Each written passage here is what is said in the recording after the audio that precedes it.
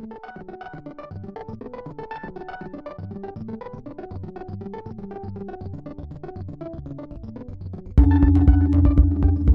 and welcome to the Film Comment podcast. I'm Violet Lucca, digital editor. In this episode, we take a look at New Directors, New Films, a festival co-presented by the Film Society of Lincoln Center and the Museum of Modern Art. The program's 45th edition opens with Babak Anwari's feminist Iran-Iraq War horror film, Under the Shadow, and closes with Kirsten Johnson's decade-spanning documentary memoir, Camera Person, crafted from footage she shot while working on other directors' projects. To discuss these and many other movies in New Directors, New Films, I was joined by Eric Hynes. I'm a writer. I write a column for Film Comment on documentary film, and I'm Associate Curator of Film at the Museum of the Moving Image. I'm David Fear. I'm a senior editor and writer for Rolling Stone. Amy Taubin. I'm a contributing editor to Artforum and Film Comment, and I'm on the selection committee for the New York Film Festival. Thank you all for coming today. So today we're going to be talking about films that are in New Directors, New Films, the series that is put on by the Film Society of Lincoln Center and the Museum of Modern Art. Approaching this program, or at least, I guess, approaching any new film, there's in reviews a lot of times you'll see a critic mention, this is clearly a first film, or sort of qualify their praise by saying, this is a first film. What does that mean to you? And I guess, how do you approach a new filmmaker and do you sort of change the artistic yardstick? Well, to me, it all really sort of boils down to a vision. Whether, you're looking at a filmmaker who's got 20 films under their belts or a new filmmaker, it really is about, what are you saying? What are you expressing? What can you show us? For a new filmmaker, for a first-time filmmaker, it really is, this is your opening salvo. This is your introduction. And there are, in my mind, it's part of the reason why this festival is one of my favorite film festivals in New York, is that it is a festival of discovery. And there's that wonderful feeling you get when you, out of the blue, suddenly realize that you're in the hands of somebody, even if those hands are a little shaky at first, who has something to say, who has something to show you, and you walk out of that theater or that screening feeling like, I've just met somebody who I'm going to put a lot of chips on the table for this person. I really want to see what he or she does down the line. I don't particularly think about whether it's a first film or a 20th film. Very few films are perfect. Films are interesting if they have a place from which they speak. And if it's a place that you've never seen or heard before, then it's interesting. It's an interesting question regarding this festival, because I think I've actually never thought of it as being the first films festival. Because even I think what you're referring to is, like, often if it is a debut film, that's something that you mention.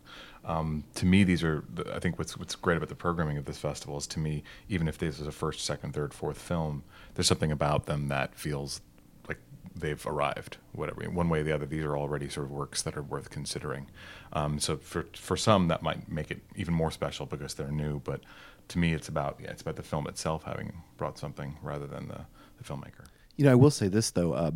A first-time filmmaker often does have an advantage in that there can be the shock of the new. When you're seeing, say the 30th film by Martin Scorsese, you can't help but weigh it not only against other films of that genre or other films that, it may superficially resemble, but Martin Scorsese's entire filmography. How does this rank to what he was doing in 1978 or 86 or 94? And with a new filmmaker, you're essentially saying, like you said, what are you saying here? Where is this coming from? And the fact that you don't have to weigh it against, it's not as good as his fourth film, but better than his third film. Or, she's not doing as good a job as she did with her first film because this is her sophomore slump. It's an entirely different thing. I think, though, if you look at early films by filmmakers today, they're very different from looking at early films by people back in the 30s, 40s, 50s, 60s, etc. People make mistakes today. They're digital mistakes, and they have an infinite amount of time because they're not paying anyone anything to correct those mistakes as they go along.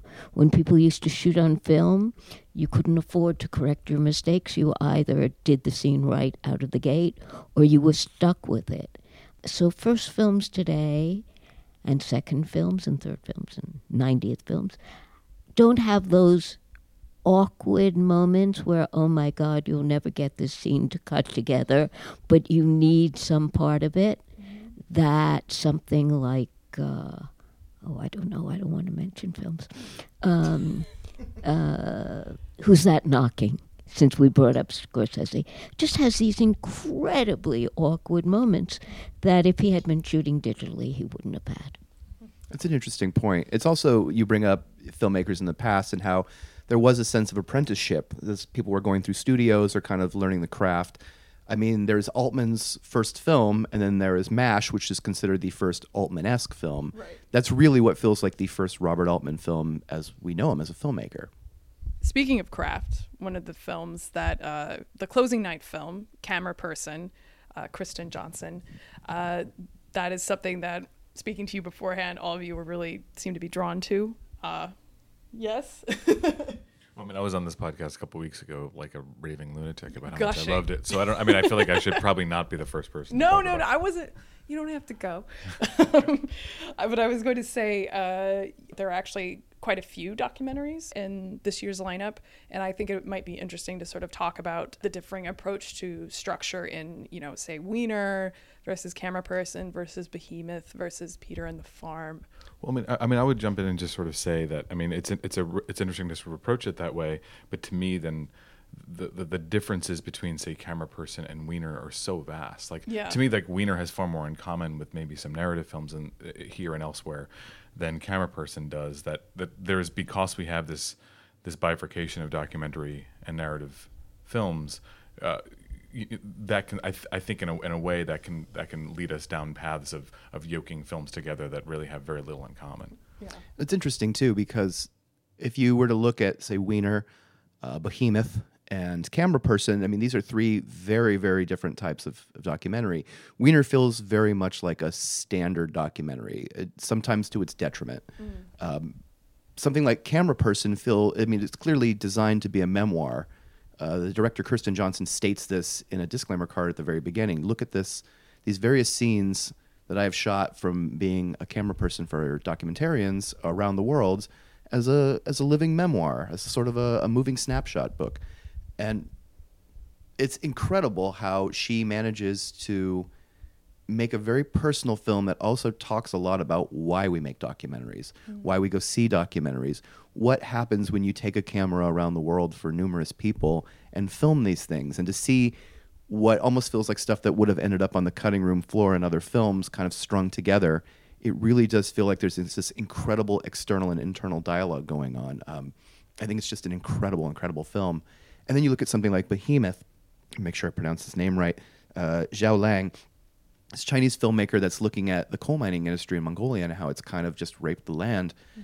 It's incredible in that there's this voiceover narration and these sort of floating, wandering characters that go through in the midst of these very typical verite scenes that really does make it feel like a hybrid. It's this incredible example of what you can do when you make a poetic documentary as opposed to a didactic one. And it ends with, I want to say it's the filmmaker, but I'm not sure, wandering through this abandoned city that was essentially made for these workers that no one lives in because the industry has just been gutted, and it's gutted this population.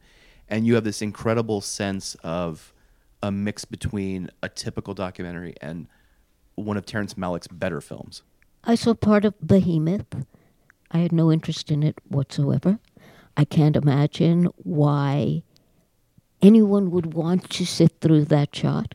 I have no patience with slow cinema at all. I mean, I think slow cinema is a cliche, and I think when young filmmakers come into what is now called slow cinema, they just buy into the cliche. So I didn't make it through it. Yeah, you need to be on that wavelength, or else that film will not work for you. I don't think it's a wavelength to be on. I think it's a cliche. A cliche is not a wavelength. I've just looked at all the Ackerman documentaries because I wrote about it for the box set.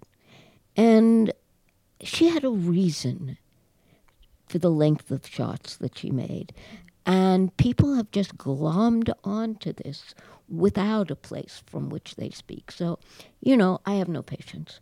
As far as a camera person goes, I think Kirsten Johnson is a wonderful camera person. I think she is really an extraordinary human being. I didn't think this was a film. I didn't think that this, it kept wanting to make, I don't know how to say this. You had these scenes, and they were obviously extremely moving. And it's obviously extremely moving when she gets to that thing that she wrote in 1975. And you see that this is a person who, at least at that point in her life, believed in God. And it is very hard to believe in God, given what she's gone around the world filming. And that, for me, that was the moment at which it became something like a film, rather than around the world we go and we look at horrors. You know? That it took a level then of thought that was not in the things that were being seen. So I think there's a film in there, actually, but I'm not sure it was quite made. It's funny you mentioned that, because as I started watching the film, I was wondering, is this going to be nothing but a nightmarish travelogue for 90 minutes? And I think you've kind of pinpointed the point where it starts to become something a lot more personal. And like you said, edges more towards being a film. I would argue that it's still a film through and through once you've seen it from start to finish, but I totally concede your point. Mm-hmm. Yeah, I wouldn't concede that point. But I feel like there's there's different types of films, and I feel like I think there's the selection of shots, selection of places that we go to, and each cut. There's such intelligence and purpose behind every cut of that film in terms of linking one image to another, one location to another. To me, that's the sort of the basis of which sort of all cinema is. You know, the idea of like one shot in juxtaposition for the other, and a narrative created out of that cut. And I feel like that's what it's doing throughout. And I also think that there are ideas that are being explored. There are themes that are explored. There's essay length points or notions being explored between shots, but then also I think cumulatively over time, there's the ethics of documentary filmmaking. There's this sort of how to be a human being while also being a filmmaker, how to sort of do a job but then also be a human, and when to intervene. There are so many things that I feel like that we, especially as writers, we pull out of films and documentary cinema, and we think we often think we're the first people to discover these issues.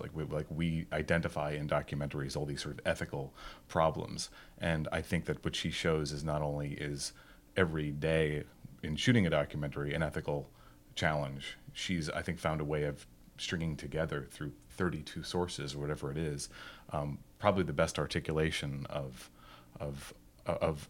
the ethical journey and personal journey that it takes to make documentary films. So for me, there's just so much that it brings that I've just not seen a single film bring, that it's hard to sort of even have a comparison about what other film is like. And I guess that's what I'm excited about. Would you like to respond?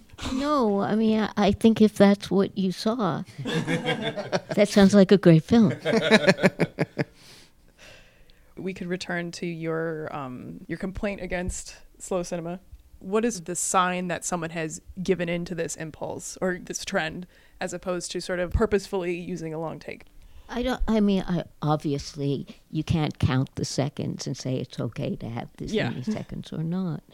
It's when you start saying, why is this going on like this? And is the film actually saying anything about time by doing this? I mean, and of course that's what the Ackerman films do. They make you think about time. And obviously I'm a person who came up through Warhol and Michael Snow and Chantal Ackerman and didn't have a problem about them. But there is something like about reinventing the wheel, and there's also reinventing the wheel when there's less on the screen than the initial invention. I don't know how else to say. Well, it's interesting. Like, I mean, I feel like what you're articulating something that I often feel and suspect in terms of slow cinema is that it's become something of a cliche, and that there's an affect there in a lot of films, especially over the last 10 years or so, after there was a strong impulse toward it among certain filmmakers. But I think I didn't feel that way in Behemoth. For me, I saw Behemoth as kind of a movement of young independent Chinese cinema that is trying to figure out form in a way that could somehow articulate some of the things that are going on in their lives and in their culture and their country. And so to me, it's, though I can see what you're saying in terms of it being evidence of maybe the cliche of slow cinema, to me, I guess I was accepting some of that stuff because there was also an exploration of form that I think David was bringing up in terms of dramatization and there's stylistic elements. There are the sort of fractured tableaus that we returned to in terms of the naked body and the landscape that to me reminded me of some other recent independent Chinese films. There was a retrospective at MoMA, I think, not a retro, but a series at MoMA like 6 months or so ago. That there was a bunch of these films which I had never seen before, some of which I had, but most I had not. And it was interesting to me how it seems like a generation of filmmakers who, I don't think it's necessarily, maybe slow cinema is one of the things that they're bringing with them, but it seems like this sort of hybrid documentary approach seems less like an affect and more like a reaching for some language that does not exist yet to try to somehow articulate what they're experiencing. It kind of exists in Zhazhanka. Mm-hmm. Yeah, very much so. And so I think all these films are derived from that, but he is a master of time. But I feel like slow cinema, very much like fast cutting or various other aesthetic, you can call it technique, you can call it affect, they constantly get overused. They constantly turn into cliches. I feel like you see tons of these kind of things where you just feel like, this is supposed to be significant because it is long. And yet there are times in Behemoth, or I would look at a film like Los Muertos, where you really start to feel that the duration becomes mesmerizing, almost transcendental, and you really do feel like something else is happening by keeping the duration of these shots, by staying in this space for so long without being torn out of it with a cut. That's how I feel about Ackerman's films, and that's how I feel very much about Behemoth, especially some of those longer things near the end, where I really feel like it's becomes this very mesmerizing experience for me. Then stepping back, it's sort of like, listening to all three of us, we know what we're talking about, and we know the limits of it, but we also have different responses to different shots. And I think that is the sort of thing that can't help but be subjective, because the subjective question of how long is too long. Right. But I mean, Amy, the last thing you had said before David and I started yammering about is the most important thing, which is what are you saying about time? And that's always the question that I have. And it's interesting how certain approaches to length of shot make me very impatient and grumpy. And then sometimes I just feel like this could go on forever. I'm okay. What's interesting to me about Ackerman is that often I get incredibly impatient and grumpy, but that's part of what's happening. Like, she knows very well that she's testing my patience, and that's part of the experience that she's actually looking to orchestrate. Yeah, I mean, I just looked at South for this thing, and South was a film that when I first saw it, I thought, this is an incredibly problematic film. She has no idea that in digital it doesn't work to have these long shots because there's not that much information in the image. And this time, the first shots are just as problematic, but at 30 minutes, they pay off, and you see why there's this shot with only this one African-American guy on this empty roadway, because, it's that story that comes up then in Camera Person, but it's a different film about that killing. Pardon my memory lapse. What was the last film that Miss Ackerman made? No Home Movie? No Home Movie. No Home Movie. The first scene of that, how long does that go on for, the scene of the branches swaying in the wind? It goes on for quite a while, doesn't it? Runtime, It's almost impossible. I mean, it's, you think, why is she doing this? Yeah, why is she doing this? And that's when the impatience starts to come in. Mm-hmm. And I can guarantee you, if having gotten to the end of that film, if someone had dimmed the lights, like put the lights up, dim the lights again, and started that scene one more time, it would just have me in tears. It was the notion that why am I watching this? And by the end of the film, I knew exactly why I was watching this. And again, that's why I say I concede your point. It is the difference between seeing somebody who just keeps a long shot and thinking, if I keep this long enough, people will be fooled into thinking that I'm saying something profound, versus being in the hands of a master. But yeah, I think who we would consider masters and using this effectively or not is it's apples and oranges and pomegranates and Chantal Ackerman. A large part of Ackerman's films is this concept of playing with minutia and, the idea of the home and the everyday.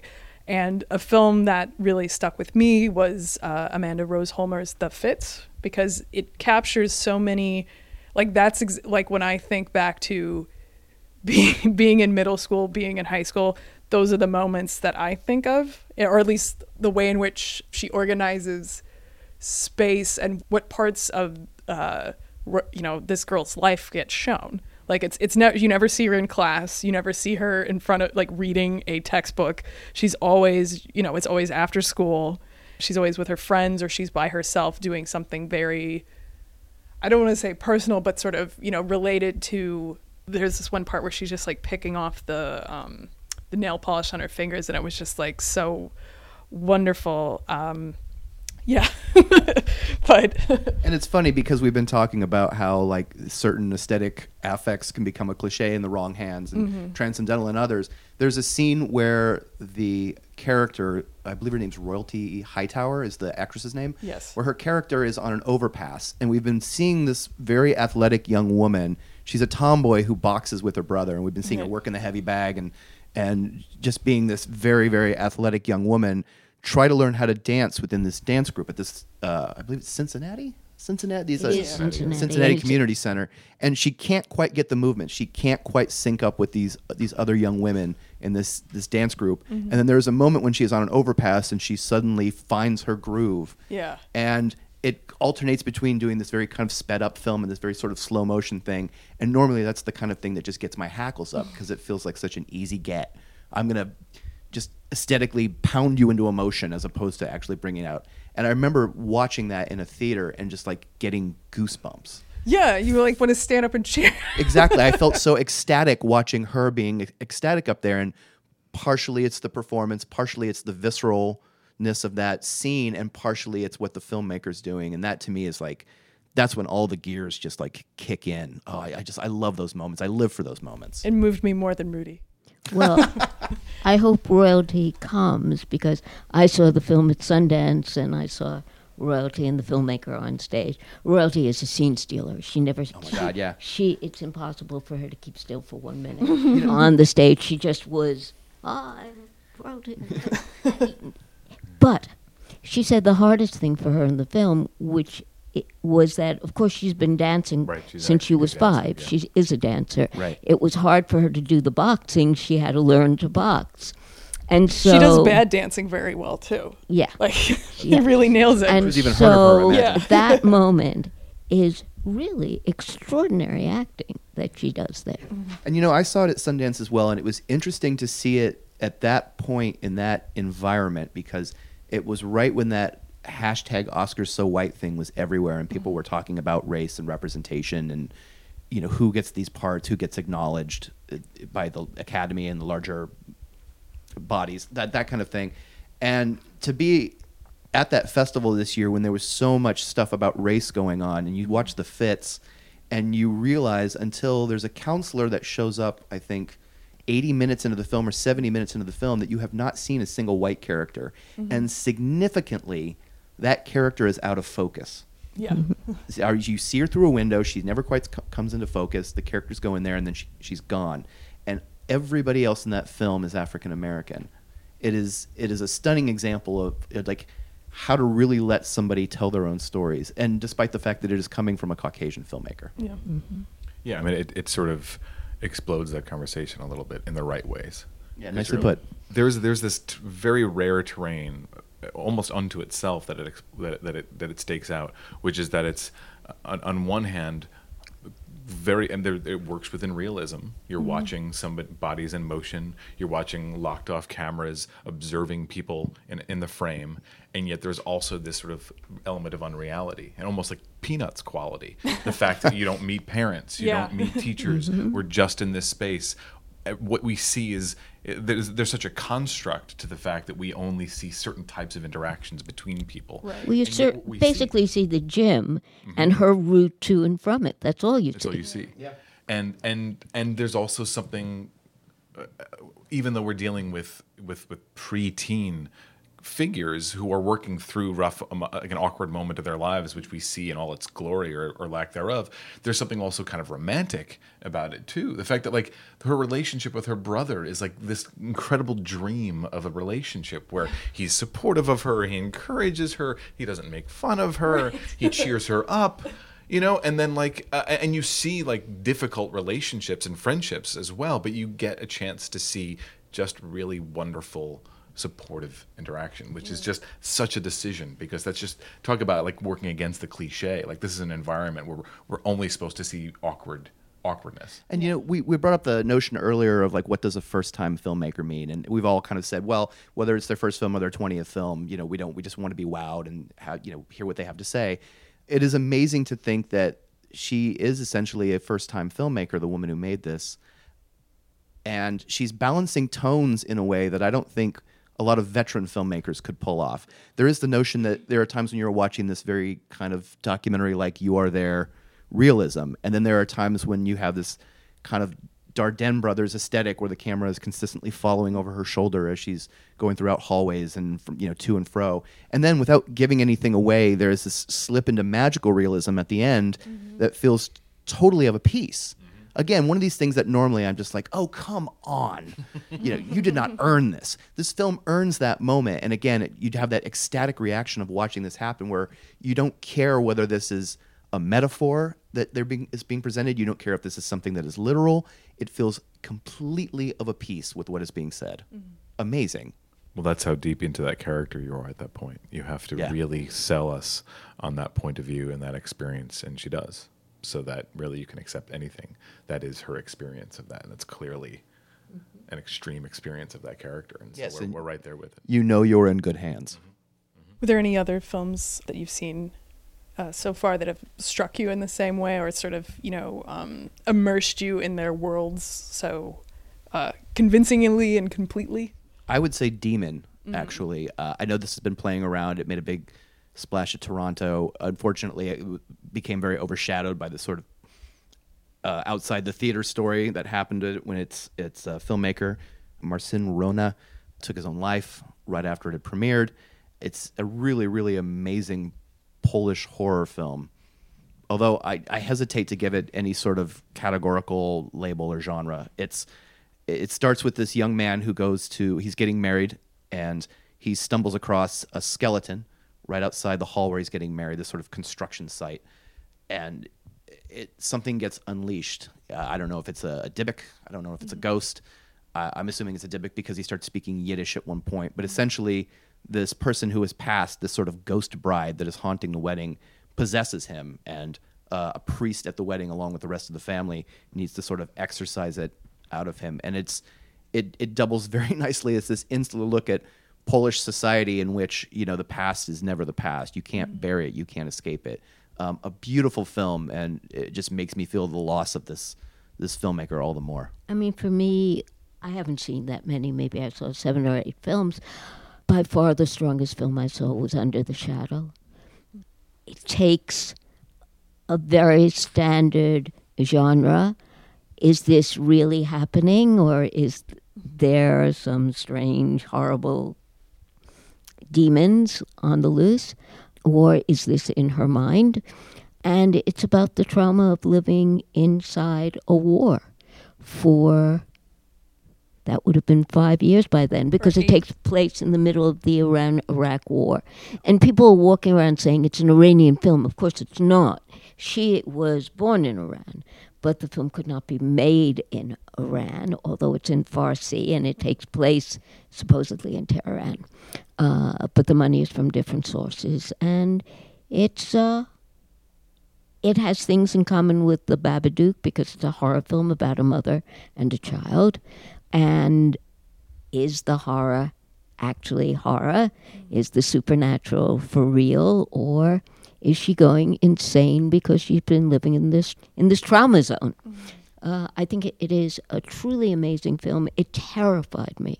I saw this at Sundance, and it's funny that you bring it up from a war perspective, because most of the conversations I had with people after they'd seen it revolved around gender and the entire notion that the demon that we're talking about, real or imagined, this demon is actually sort of like a haunted chador, at which point you feel like this symbolically is maybe a little too much on the nose. But my favorite scene in that film, and the one that I keep going back to, is there is a scene, I think it might be the second or third scene in the film, where she's being interviewed, and it's a two-shot, and there is a picture window in the middle of the frame, and as they are speaking, an explosion goes off. And it is so beautifully done and says so much in that one composition, that one use of mise-en-scène, that you really feel like it makes up for what I think are some of the more ham-fisted elements of the film. Yeah, I don't think there is anything ham-fisted, but I do think there is the Iran-Iraq war, which is the horror of the bombings, but just as much of a horror is that this woman is now being forced, because of the religious revolution that's happening, her life is being taken away from her. And the reason she's in this place is because she refuses to go off to her in-laws, who are Muslim fanatics and who think that she is some kind of whore of Babylon. And she refuses. She would rather stay in this place where there are bombs going off all the time than go to them. I mean, I can't imagine anything worse than that situation. And there were millions of women in that situation where they had it coming at them two ways. I think it's an amazing film, and it is a first film. What about you, Eric? Camera person is probably my favorite of this group, but I mean, I love the fits, and we talked about that. I mean, another of the other films that I've seen from the selection, I just recently saw Peter and the Farm, and I really like that. It took me by surprise. What's it about? Or could you describe it for Sure. It's about a farmer in Vermont named Peter Dunning, and it's sort of it's in a sense it's a profile. It's spending about a year or 2 years or a year plus with this gentleman who's incredibly gregarious raconteur. Who has been running a farm on his own for quite a while in Vermont, and again it starts off with just like, okay, he's going to tell a bunch of stories and we're going to see what he does on his farm, but elements of his personality and of his life come through over time in surprising ways. The thing that I think that, well, there's two things that really stood out for me about it, why I've been thinking about it a lot, which is that the relationship between the filmmaking team and Peter over the course of the film is very, very unique. There's an intimacy there that is very freely acknowledged. There's conversations that go on between the filmmaker, the producer, and there's a farmhand who helps as well, where they talk about suicide, where they talk about the pointlessness of existence. They get into existential conversations. There's constantly talking about what they should be filming and what they shouldn't be filming. Peter's always trying to orchestrate certain scenes about, like, actually, I should tell this story again because it would be better if I were in a different location on the farm when I told this. and there's this constant acknowledgement of that, which makes you think of a lot of other filmmakers of this films of this nature and how those could be approached the same way. But this one really elects that kind of collaborative approach. Also, just simply the way that it's shot and the aesthetic choices of the film is very, very certainly unlike many documentaries. There's like a fauvist color palette to it that it's just sort of blazing color. It's incredibly beautiful, but also bleak, and also just like certain things, certain elements in the landscape that Tony Stone, the filmmaker, fixes on are very idiosyncratic. You know, there's a extended bit where there's some sort of machine that is harvesting for hay bales, and we just put the camera. He basically puts the camera in the line of fire of this for an extended period of time, and you would never think that it could be just noodling, but it's actually just gorgeous. Someone fainted at a screening at of this at True False, right? Yes. Well, there's a scene, like, I don't want to ruin it for people, but Well, no, you should tip them off to it, actually, because I walked out. okay. Whoa. Well, I don't know what scene. I don't know if that's a scene you walked out, but I walked out very early. Oh, early. Okay. There are plenty of. I mean, if it is a sort of film where if you have a problem with the sort of things that go on a farm with animals, you should probably not see the movie, because there are a lot of there's slaughter, there is milking, there is shaving, there is one particular scene which I would imagine you didn't get to, Amy, where there's defecating, and it is amazing because I've never seen anything like it. I actually don't know cows very well, and I've never seen, and it's one of the most awesome sights, truly, objectively awesome sights. It's gross, but it's actually awesome because I just have never seen it. But what I was going to say is that it's incredible that this is an auteurist statement, because the same director, Tony Stone, made a film called Severed Ways many years ago, which is this very low-budget Viking movie, which I was also an admirer of, that has a notorious defecation scene. Oh, my God, that's the scene in the woods? Yes. In that, It's extremely gross, yeah. gross and mannered. This didn't seem mannered. This was something else. This is something else, yeah. Can we give away whether it's Peter or an animal that defecates on this farm? It is the animal. Good to know. Yeah. Which Just may be attracted more an entirely different audience now. We gotta sell these movies, you guys. Work harder. Well, speaking of animals, did you see Neon Bull? I did, yeah. I don't know who else saw, but I saw it was a little while ago, so I don't have it fresh in my mind. I saw it in Toronto, I think. Oh, okay. And I liked it very much. Another film, the way that you said, Amy, and this is a first film. There's something about this. Second. Well, it's not. It may not be the first film, but there's something about it that feels young, and there might be there's some elements of it that feel a little bit brash. Yeah. But there is enough lived-in aspects of it that I was really taken by it. I mean, it knows what it's doing. It knows that it's playing with gender issues in a way that is confrontational.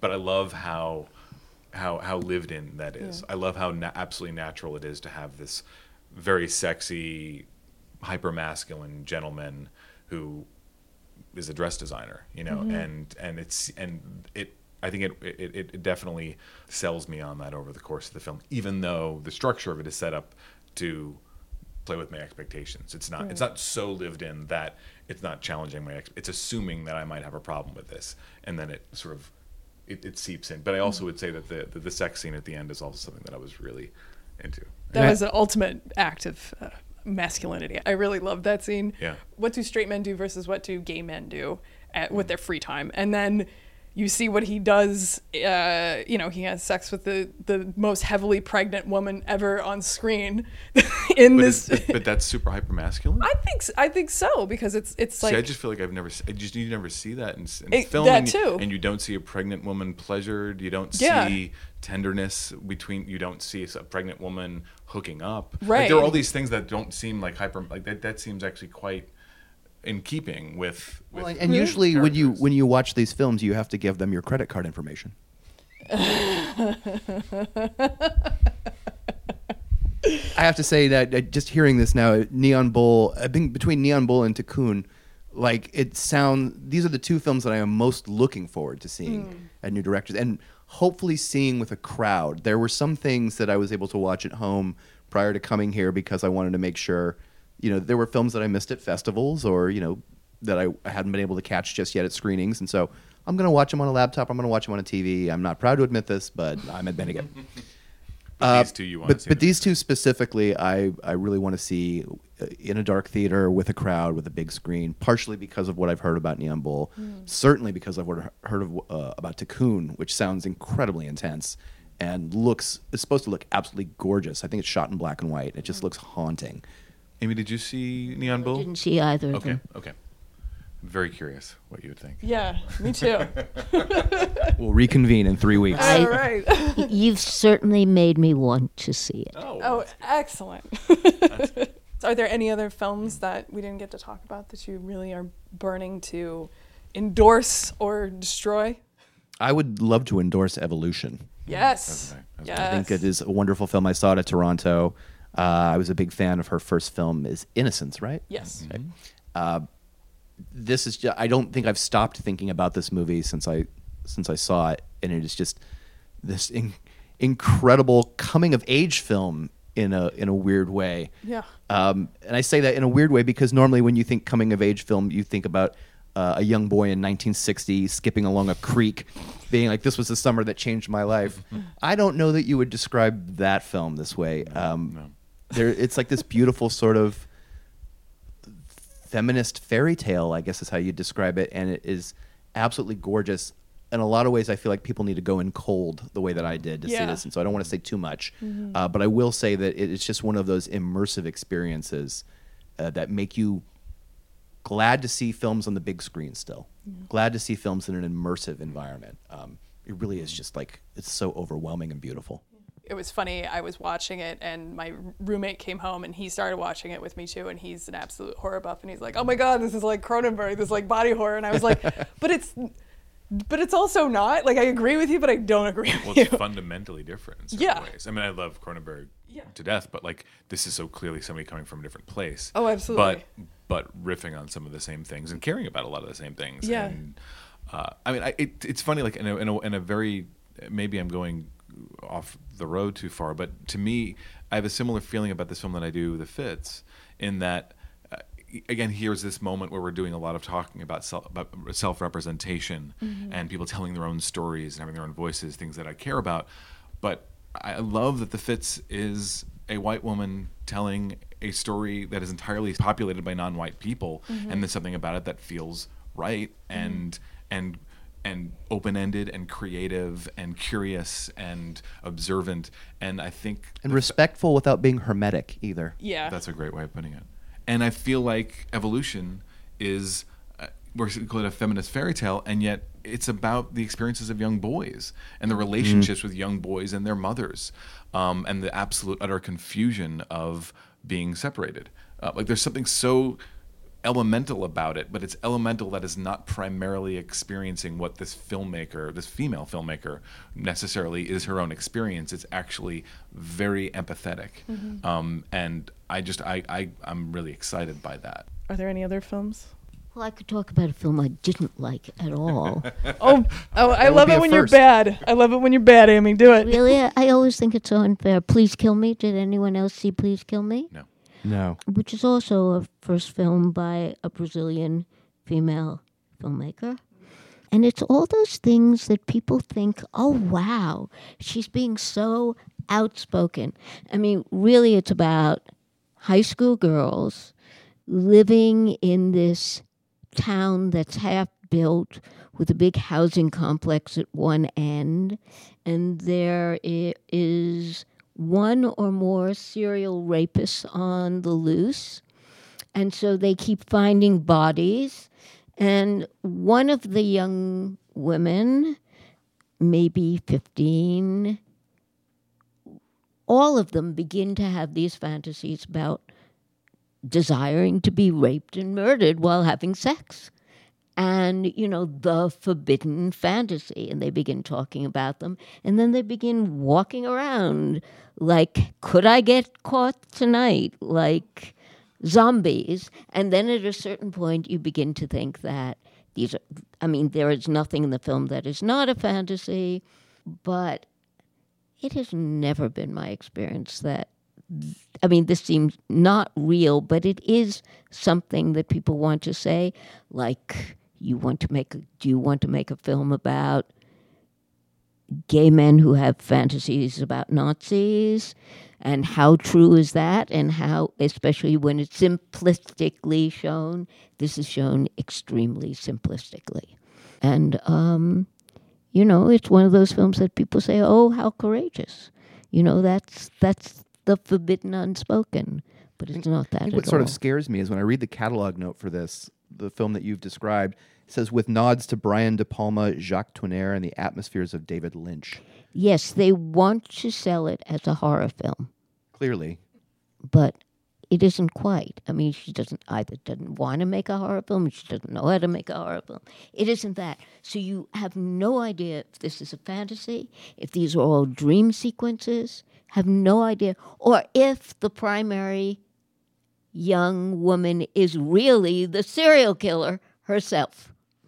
Well, I mean, not having seen the film, I'm not going to chime in on the film, but I think what is interesting, I'm thinking about in terms of you're talking about it, and some of what we've alluded to and referring to some other films that we may have had some issues with, is that there is, with young filmmakers, there is a tendency to work in areas of provocation, and that plays well in terms of getting attention to young filmmakers and reads well in description copy if you're talking about getting people to see your films at a festival or getting programmers to pay attention. There's something that's inevitable about that, I think, that there's, and sometimes that works out quite well, and other times it's a bit empty, the provocation. Yeah, I think for every example of, like, I keep going back to Gaspar Noé and I Stand Alone, and I remember seeing that film in the 90s after I'd read a little bit about it, and so I knew there was some provocation and stuff, and then it's one thing to sort of read about that film and then to actually see it and experience it, and how you're sort of laughing and cringing and being scared and horrified all at the same time, where you understand how provocation is being used in a way that is incredibly effective and part of that filmmaker's sensibility, versus the easy sort of shock cinema that I think a lot of young filmmakers feel they have to do to stand out or to make an impact or to really make somebody feel like there's been some sort of short, sharp shock they've given them in lieu of actually being able to make an articulate, cogent expression just yet. I mean, it's one of these. I'm interested you're both seeing Neon Bull because it is a film that I think flirts with some of that provocation, but I think ultimately pulls a lot of it off and has something to say behind that provocation. But it leans in that direction. Like, you could also definitely read it that way too. Like, oh, of course, those are great provocative choices, right, if you want to get attention as a young filmmaker. Someone's going to yell neon bullshit at the end of it. I guarantee it. And if no one does at your screening, you should do it, dear listener. So, are we? Do we have time for anything more? Or are we wrapping up? If you wanna do one more. Well, I mean, I feel like we've all seen Wiener, have we not? Yeah. Why? Are we going to go? We're going to go there. Let's go to Wiener. Okay. I could do it really fast. Okay. He had very good access because he knew the subject really well. The subject did not bail when circumstances worked out in a way that was to his disadvantage. But this was a film that desperately needed to disclose the rules in the film, because obviously there were places that they were not allowed to go. And I want to know where those lines were drawn in the making. Just like, you can't follow me into the bathroom. No, you can't. I mean, those very, very, very simple rules. Yeah. And there were clearly scenes in the film where they're being asked to, could you please leave us for a second, or we need to discuss this, or can you take off? And those don't feel staged. They certainly feel like those are moments to be captured. But there aren't that many. And then you start to think, well, why haven't I seen this or that? Was there a rule against it? Well, that is just fine. But they needed to disclose them. Interesting. I think I often want that information too, but I don't know that I would use the word disclose, because I feel like I don't know that it's about disclosure. It is about disclosure, but I guess because it's pretending to be a verite film. But verite films there are rules behind every verite film. There's always a line. But they usually disclose. This film does not disclose. I think there are plenty of films that we could point to that it's not disclosed, but we accept the terms of what they are. I don't know. Suspension of disbelief for documentary. I know what you're talking about. There is like this weird thing where it's like, I'm a fly on the wall to a point. I feel like films, even verite films, establish rules, and whether or not they state them, we know them or we understand them. They're often not explicit, but they are there. And I think that maybe. So that's why I was thinking. For me, it's not about disclosure. I had some issues with the film as well, and additional problems with them. And I think to me, it's not about whether or not it states what the rules are for here, but I actually think that it's quite unfair to the subjects in the way that it uses its access and what it makes of its access. you had described, Amy, the fact that like the subjects allowed them to keep going after a certain point when they could have pulled away, and that certainly makes the movie. My problem is, and maybe this is an addendum to the conversation about young filmmakers, and this isn't about provocation necessarily, but there's a sort of taste for the scandal aspect of this. That to me, it's too easy and obvious to press on the elements of this film that are about people being uncomfortable and people being exposed to scandal the way that they are. And I think that there are moments where we are licking our lips, that we're just so eager to see these things unfold before our eyes. And I don't know that the filmmakers have figured out a way of making that an idea or something that is interesting or that has any depth behind it. I think it's too much for effect, and there's an element of exploitation there, which is not a word that I use all that easily and all that with much force behind it, because I really do feel like it's always exploitation. But there's an element here that I think they're looking to exploit their subjects, maybe unconsciously, in a way that frustrates me, because it's just too easy. Like finding a way of making Wiener look awkward is. I expected going in that I'd see like hours of him being awkward. I don't need awkward cuts between him and his wife that shows me that they're having an awkward moment. To me, it's like you could almost like have a soundtrack in those moments, like a GIF online where like you'd show a cut and then like the text would say awkward. I mean, yes, I know, I expect that. This is an incredibly awkward situation. What's happening here? What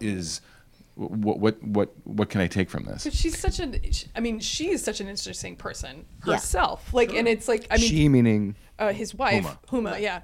Do they? I mean, I haven't seen the film. Do they get into like her entire life up at this point? Like, they don't. And I will argue. Eric and I had actually had a conversation about this very thing recently. I would argue that she is the single most interesting person in this film. Yeah. She's the only interesting.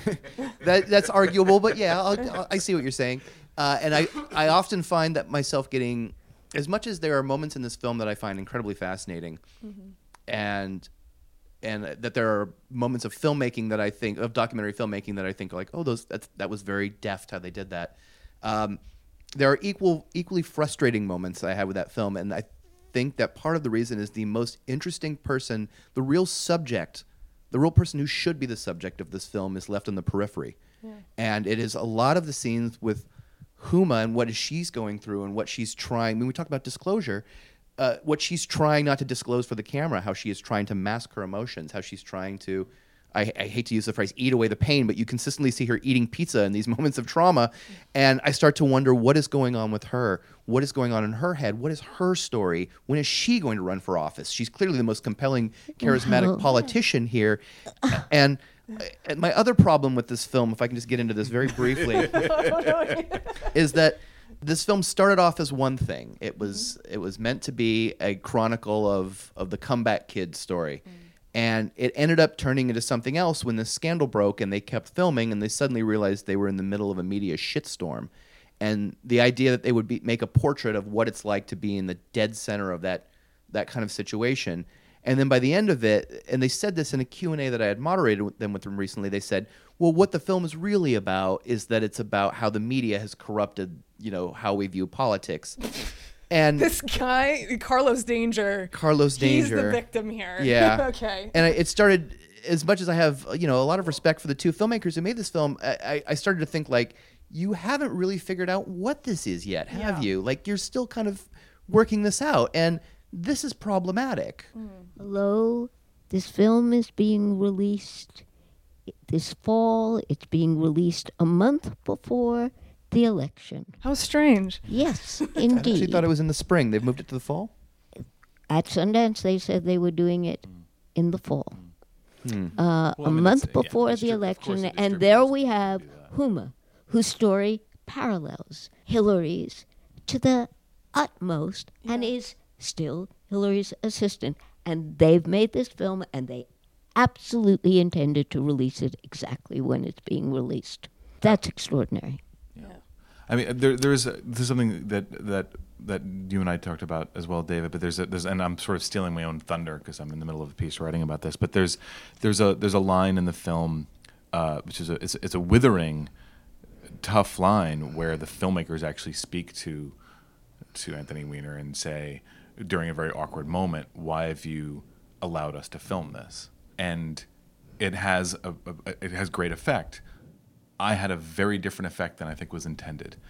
Because for me, that is an irresponsible question for a documentarian to ask.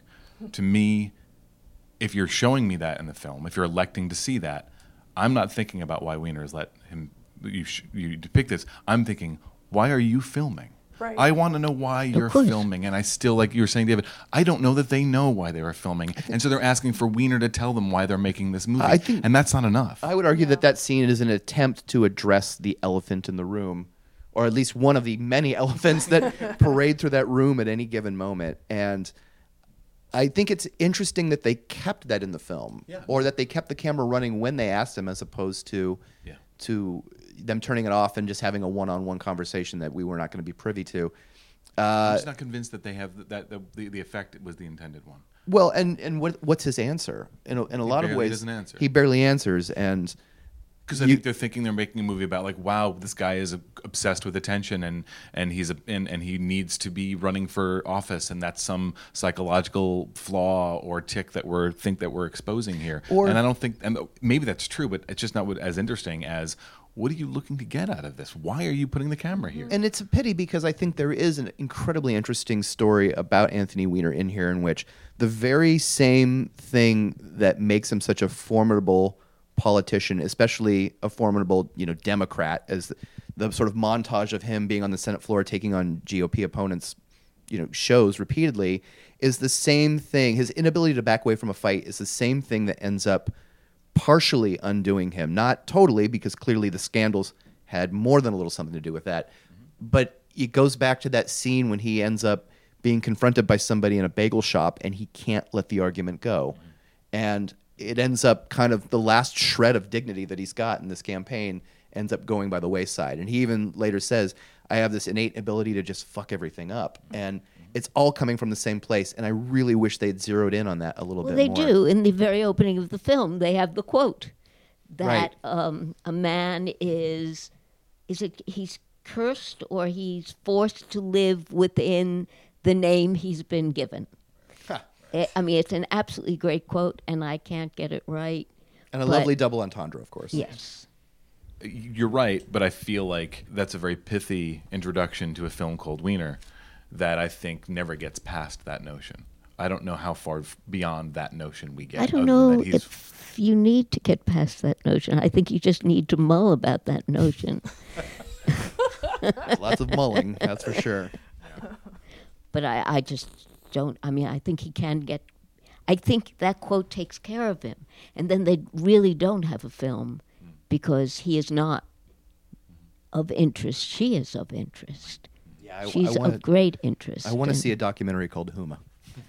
Well, I don't think you will, because I think she would never allow it. No, whatever their rules were, I think they got as much as they could possibly get out of her. I'm sure if they had more, they would have shown us more. She was just not going to give much to them. So it's hard to fault the film for not having more Huma, because I feel like they probably are showing, everything. And yet I'm going to fault the film for just that. But I'm fascinated by the fact that I think this film will play well. I think it'll be released in the fall and be perfectly timed in that respect. But I'm fascinated by the fact that it was at True False Film Festival, which is sort of the art of documentary filmmaking. It's in New Directors, New Films. It's getting... There are programmers that are really enamored with this film, and I'm a little bit surprised. It won at Sundance. It won at Sundance. It won the prize, yeah. So there's something there that maybe the three of us are struggling with, but there are other people who are seeing a lot more, and I'm very curious about that. I guess we'll just have to leave on a note of curiosity. We'll end on a note of curiosity. So, as we always do, we're going to close by going around and saying one film that we saw recently that we really liked. Eric is shrinking. I won't start with you. And I'll go first so everyone can think of one. Think of a real good one. So a film that I saw recently that I really liked was The Love Witch. It's really funny, and hopefully I'll write about it at some point when it comes out. But it's this weird throwback to like a 70s it's sort of like Season of the Witch, Romero's Season of the Witch, but not at all. It's like set in the 70s. It has all of these sort of markers of the 70s, but it's possibly happening now. It's in this small town where this woman, she's a witch. She moves there after killing her ex-husband out of revenge because he didn't love her anymore. And all these other witches are very much about like the matriarchy and female empowerment. And she just wants to use her powers of witchcraft to attract men. And she only cares, like she's completely bought into the patriarchy in this really sad way. And she's this totally pathetic character, but she's a witch. And it has these really amazing things to say about gender, and more, like even more impressively, it just like is the best. It's just shot really well. It's very funny in an effortless way, and it just looks great. So I can't recommend it enough. I have to see this. It's called again what? The Love Witch. The Love Witch. Not to be confused with The Witch. No love there. Amy? Valeria Bruni Tedeschi's Three Sisters. Simply the best Three Sisters I've ever seen in my life. It'll never be released because it's in this series of famous directors doing plays that the Comédie Française was already done on the stage, and in collaboration with Arte, and the rights are, I think, impossible to get. And so you can go, and if you're in France, you probably could stream it without English titles. But the English titles are really amazing. You have this very multi-leveled, she does the text abridged, but she does it, and she makes this one major change, which is that in the beginning it's the youngest sister's 20th birthday, and she's given a samovar, and for the rest of the play the family gathers around it. And here she's given a film projector. This is 1895. It's probably impossible that it could have been in the provinces in Russia, but it was the birth of cinema, that is. And you just begin to think about time and film throughout this. And Chekhov is all about time. It's about how will they see us, the future, what will the future be, how will we be remembered? And suddenly, well, they're being remembered because you are seeing them in this movie you are watching now, where they are watching the birth of cinema. It's amazing. I'm going to cheat a little bit, Okay. and I'm going to name two. All right. Very, very different movies, although both about time, coincidentally. There is a Polish film called All These Sleepless Nights. It played Sundance. I'm assuming it's eventually going to make its way to theaters, hopefully near you. It is like a masculine feminine for millennials. If the children of Marx and Coca-Cola were the new children, the next generation of Drake and Red Bull, it is this absolutely extraordinary docu-fiction hybrid. Eric, what is the name of the filmmaker, the Polish documentarian? Michał Marsak. You say that so beautifully. I just really wanted to hear you say that. Sexy as hell. And it essentially, this documentarian follows around these two men in their 20s. They're art school students, these friends, and it's really just kind of about the two of these men drifting. It is one of the best portraits of youth that I have seen since God knows when. Although, actually, I can tell you, it's the best movie I've seen since I saw Richard Linklater's Everybody Wants Some, which I have now seen twice. And if the projectionist had let me, I would have ran one more time just right after the end credits had rolled. Richard Linklater had been talking about making what he'd called a spiritual sequel to Dazed and Confused for years. And specifically, he wanted to make a film that partially talked about his experience as a college baseball player in the early 80s. And so he finally got around to making this story. It essentially takes place 3 days before the first day of college classes. It follows this young rookie baseball player who's essentially going to move into this off-campus house that the school has given to these baseball jocks. And it's 3 days, essentially, of him getting to know these guys, of them using party as a verb, of them trying on all these different identities. There's a point where they show up at a disco, because it's the 80s and disco is still big in Texas, apparently. And they're wearing these lovely polyester shirts and doing the hustle, and then they get kicked out of that bar, and so they go to a cowboy bar, and they all put Stetsons on, and it's straight out of Urban Cowboy. And then later they end up they run into a friend who is taking them to a Texas hardcore show, and they're all running around these sort of mosh pits, and it's this beautiful, much like Dazed and Confused, it's this beautiful, almost kind of narrative-less evocation of just hanging out, of what happens when you're in that moment where your identity is still malleable and you're still figuring out who you are, and maybe you're going to be some dude bro douchey jock, or maybe you're going to be the sensitive guy that is actually going to like listen to people and try and make more of themselves and not just get drunk on Everclear Punch every night. It's amazing. There's an actor in it called Glenn Powell, who I swear to God is going to be a big star. In the same way that Matt McConaughey has his moments in Dazed and Confused where you're just like, who is this guy? And he ended up going on to bigger, if not better things. I feel like Glenn Powell is this actor who plays the human embodiment of like smarm and masculine charm.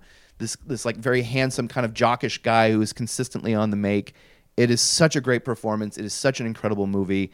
It is absolutely left me on this really huge high. I would love to actually see this on a double feature with All These Sleepless Nights. I feel like that to me I would die from bliss. I would just go into a cinecoma. Boys and their movies.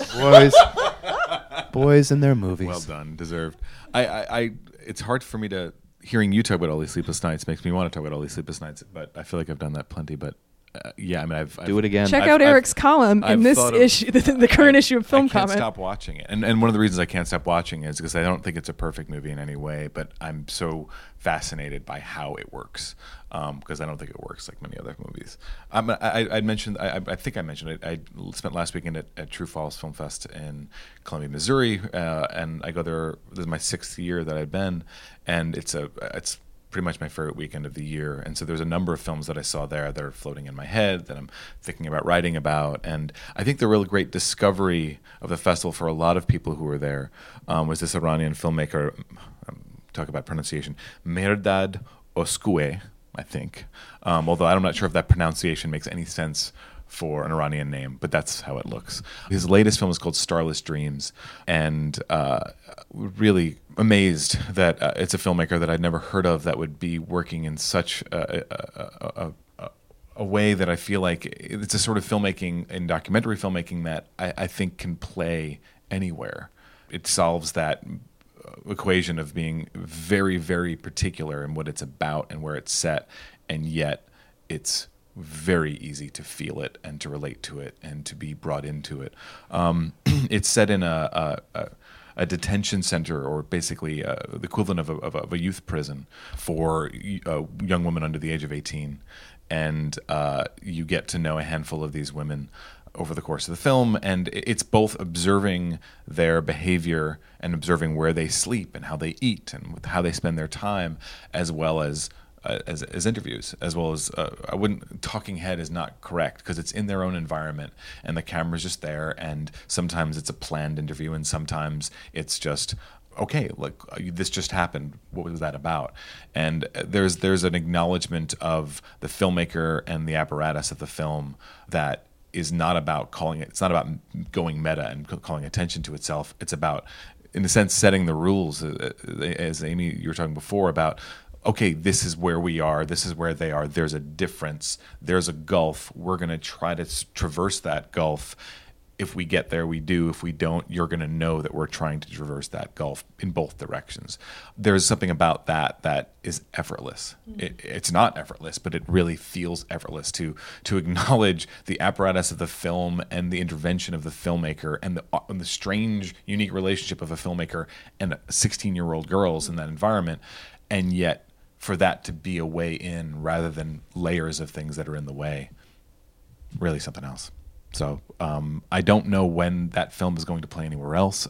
For my knowledge, I don't know if his films have played in the United States before this. I'm very eager to see these films get places, and it was great to see a community of people respond to it in the middle of America when I don't know of New York or LA having ever played his movies.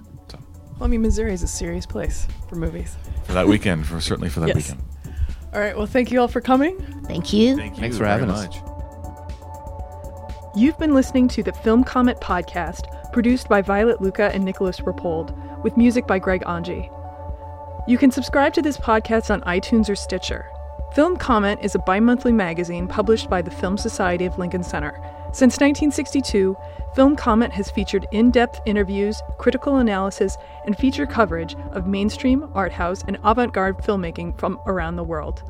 Visit us online at filmcomment.com/subscribe to purchase a digital or print subscription to the magazine. Film Comment, at the heart of film culture for over 50 years.